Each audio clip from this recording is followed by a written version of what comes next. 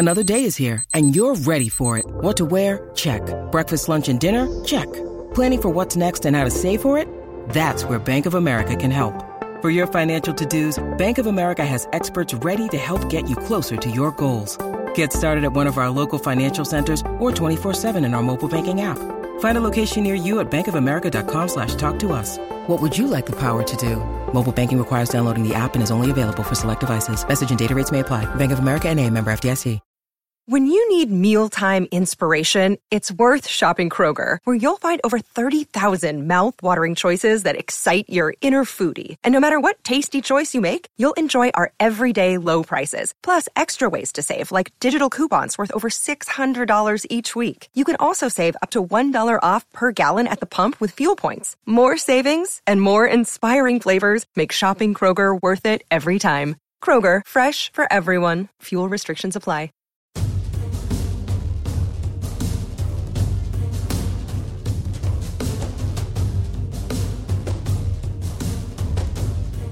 Hey everybody, this is Dan Lobby. And this is Mary Kay Cabot. And this is the Orange and Brown Talk podcast, post-game edition. The Browns 26-20 winners over the Carolina Panthers. We are, of course, sponsored by Sibling Revelry Brewing, and we are a little over a week away from our event at Sibling Revelry Brewing, Monday the 17th, 2 days after the Broncos game, at their tap room in Westlake. So check out all the event details for that over at cleveland.com/Browns and in any posts that you find this in. And you can RSVP to that. Should be fun. It should be a good event, and who knows what we'll be talking about then, depending on what happens in Denver next Saturday night. Yeah. And that's a late game, so that could end up actually being our post-game podcast. You can get to hear that live. That's right. So, yeah, definitely come and bring your friends, and we'll have a really good time. All right, 26-20, the Browns winners today at First Energy Stadium. They are 4-2-1 at home. That is significant because it clinches a winning record at home for the first time since 2007, and actually just their second winning record here in this stadium ever. I think that's a big deal that these fans are getting to see some wins in this stadium. Baker Mayfield said he wants to see some more fans in that finale against Cincinnati. And let's start there with Baker Mayfield, Mary Kay. He comes out 6 for 6, 8 for 10 in the first half. Was accurate, threw an absolute bomb to Brashad Perryman. We're seeing the development of Baker Mayfield, and it's going very, very quickly. It really is. And you know what, Dan? I'm probably going to be writing a column about this in the next day or two. If they had done the right thing and started Baker Mayfield from the beginning of this season, recognizing what they had in training camp and recognizing that having played so much college football, that he was ready for this opportunity and that he was a better option to run this offense than Tyrod Taylor was, then they would be legitimately in the playoff hunt right now. And I think that's just really unfortunate because, they just got out to a false start. And not only that, they let the rift between Todd Haley and Hugh Jackson also go on too long. I mean, look what Freddie is doing with this offense that Todd Haley could not and would not do. And I just think it's unfortunate that, these fans right now, they should be gearing up and getting excited for a real legitimate playoff run. This team would have at least 2 more victories right now. They would have 7 victories tied with the Ravens, I think, and the Steelers. At least 2 more victories right now if they hadn't messed up the first part of the season. Yeah, it's really a case of what could have been when you look back at those games. You look at even that spot against Oakland. It really is the little things in this league. Yeah. That replay review against Oakland. Yep. How much has that changed this season? Because now you'd be sitting at 6 wins even with just that. Yeah. It's pretty incredible to think about. But how about this from Mayfield? 18 of 22 today. 238, a touchdown. Finally got sacked.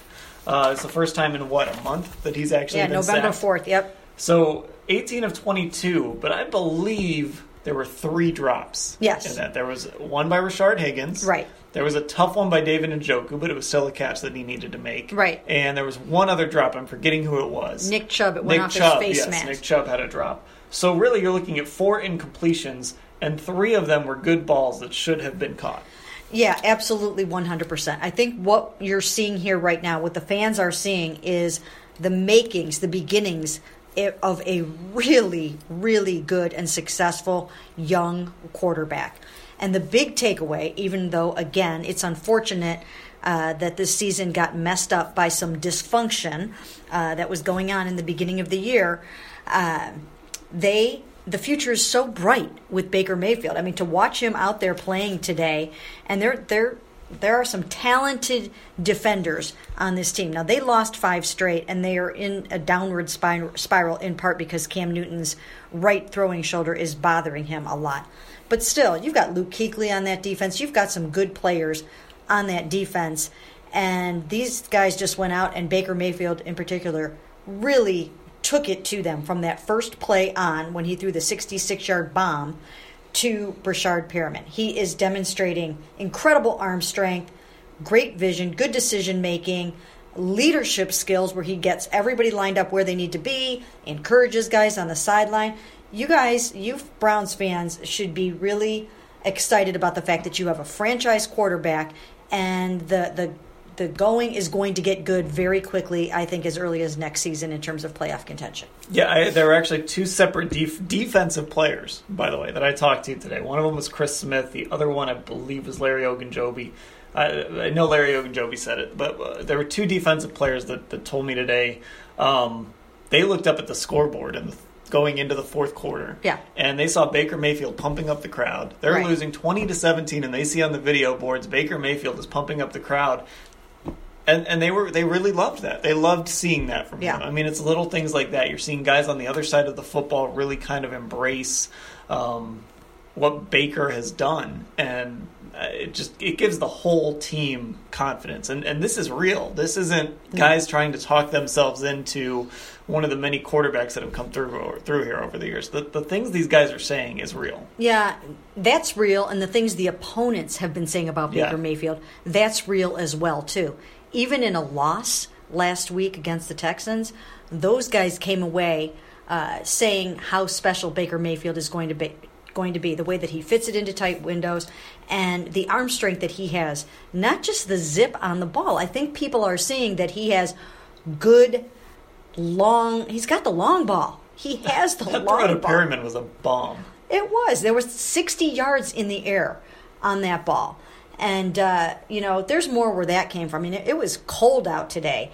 And, these are the kinds of things that you need him to do in December on the lakefront. And, I was very impressed with him today. There was one play. Did you see that one play or recall the one play where he faked the handoff? Yeah. He faked the throw and handed off at the exact same time? Yeah. I mean, he's just a playmaker. He's just got moxie. He's got some Brett Favre tendencies. Excuse me. And it's just exciting to watch him. Yeah, and I think what we've seen the last 2 weeks that I think fans should love is he's not going to play it safe all the time. No, and, ever. Last week he threw the 3 interceptions. Even the ball to Callaway had to go up and fight for it. This is a guy that's not going to play it safe. He's going to look it down the field first, and he might work his way back to dump it off to Nick Chubb or throw a short pass to Jarvis Landry if that's the play design. But if he's got an opportunity to push the ball down the field, he's going to do it. Especially, and he doesn't need much space. The ball to Landry, the touchdown pass to Landry over 2 defenders. That was about as perfect a ball you could throw in that situation, and Landry made the catch. Yeah, and I think when you look at the game today, what you see, excuse me, I'm fighting off a little bit of a cold. But what you see is that Antonio Callaway was only targeted 1 time in this game. And we talked about this. He struggled last week. Those first 2 interceptions that Baker Mayfield threw in Houston, he kind of struggled a little bit on those. Antonio Callaway did. Freddie Kitchens talked about it, and Baker talked about it. Those, even though Greg Williams pinned that on, spread the blame around on those, I think there was this sense of that Antonio Callaway needed to be backed off just a little bit, that he wasn't ready to make some of the plays that need to be made right now at the crucial times they need to be made. So, Baker spread the ball around. He only completed 18 passes, really, when you think about it. And again, like you said, 3 of his 4 incompletions were drops. But for the most part, he spread the ball around, and he let other guys kind of make some plays, and he de-emphasized Antonio Callaway in this game, I think, in part because of what happened last week. The other thing I liked about this game, this is partially Baker, partially the whole roster, is that third quarter was one of the worst third quarters of NFL football I've watched. Right. And Joel Bitonio said after the game that him and J.C. Tretter were sitting on the bench just thinking, this is the longest quarter we've ever been involved in. But this team came out of that slog, and in the fourth quarter, you look at how the possessions ended for the Browns. Touchdown, field goal, and then the punt when they were backed up in their end zone, but they got a first down and were able to run some clock down under the 2-minute warning before they punted the ball back. And then the game ended on a kneel down. For the Panthers, their 3 possessions ended in punt, goal line stand, and then the interception. So the Browns in the fourth quarter, when it really mattered, when the game was on the line, they were the team that was making plays. The Panthers were the team that were back on their heels a little bit and couldn't get it done. And that's, again, something we just haven't seen over the years with this football team. They were able to come out in the fourth quarter and get what they needed on both sides of the ball. Yeah, and think about that. It was a very good goal line stand by the defense. Now, also, Cam Newton is struggling with the right throwing shoulder, and you're not always going to be able to count on Cam Newton missing 2 throws into the end zone. So they got a little lucky there. They got a little bit lucky there because those were kind of missed throws. I don't think necessarily those were great defensive plays, but they did have some pressure. They did bring pressure on that fourth down, as Greg Williams said that they brought everybody there. So, great job by the defense to come up with the goal line stand, and then for Demarius Randall to seal the victory with an interception with 57 seconds left. And they knew that Cam was going to come in here forcing the ball a little bit. Myles Garrett even mentioned that and said that. I put a headline on it the other day. They knew that he did it last week. He threw 4 picks last week. Cam Newton is struggling. Still, it was Baker Mayfield who came out in this game, outplayed a fellow number 1 overall pick in Cam Newton. And I think you're going to be seeing more of these kinds of things from Baker Mayfield. Fourth quarter comebacks.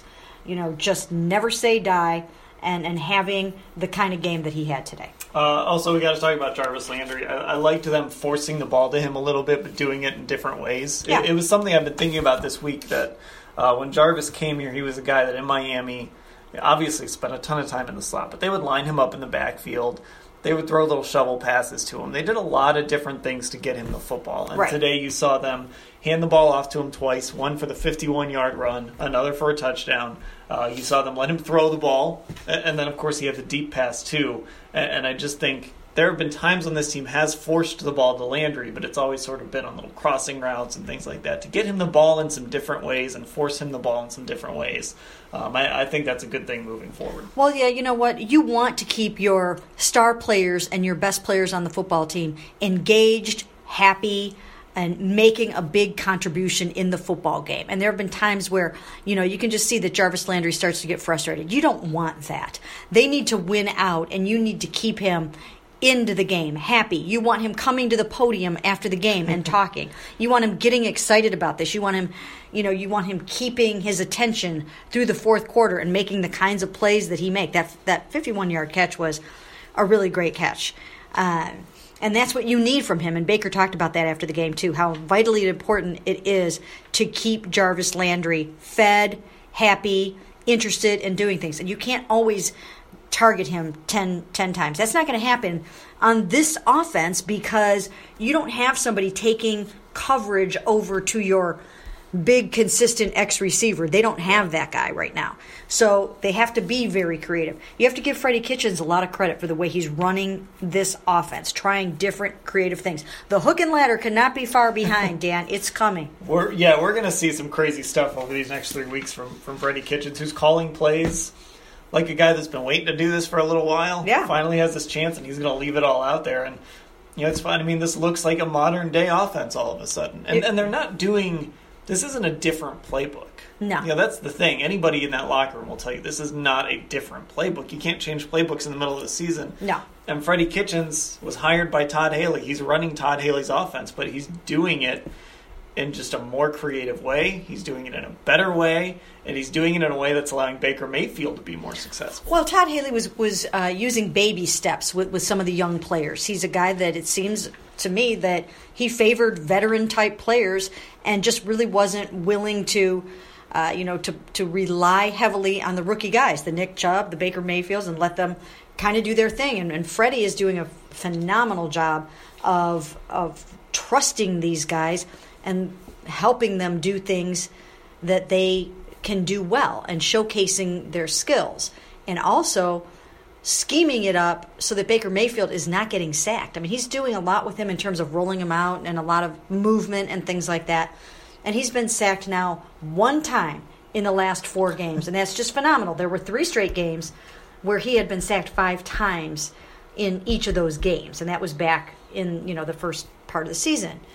And that's not happening anymore, and that's helping tremendously. And if we look, Dan, we have to mention this, they can still win the AFC North. They can. We're going to go there. Huh? By the way, Baker deserves some credit, too. Watching him in the pocket is unbelievable. Yeah. When you get a chance to see that in person, as right. we've gotten to do over and over and over again this season, his ability in the pocket is outstanding. But, all right, yeah, look, the AFC North is still in play. The wild card is still in play. It's December, what is the date today? December 9th. So when's the last time that's been the case? 2014, I think. Right. We're probably coming up on the anniversary of Johnny Manziel's first start, that 30-0 disaster. Absolutely. But look, crazy things can happen. Right now, all they can do is just go to the next game. It's Saturday in Denver.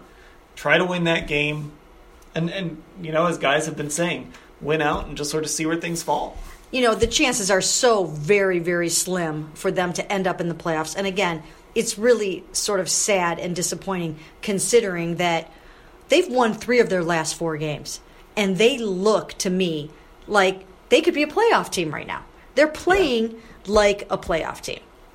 And Baker's playing like a playoff quarterback in some cases. Again, forgetting about the 3-interception half. But, again, they'd have to win out. They would finish 8-7-1. So many things have to happen.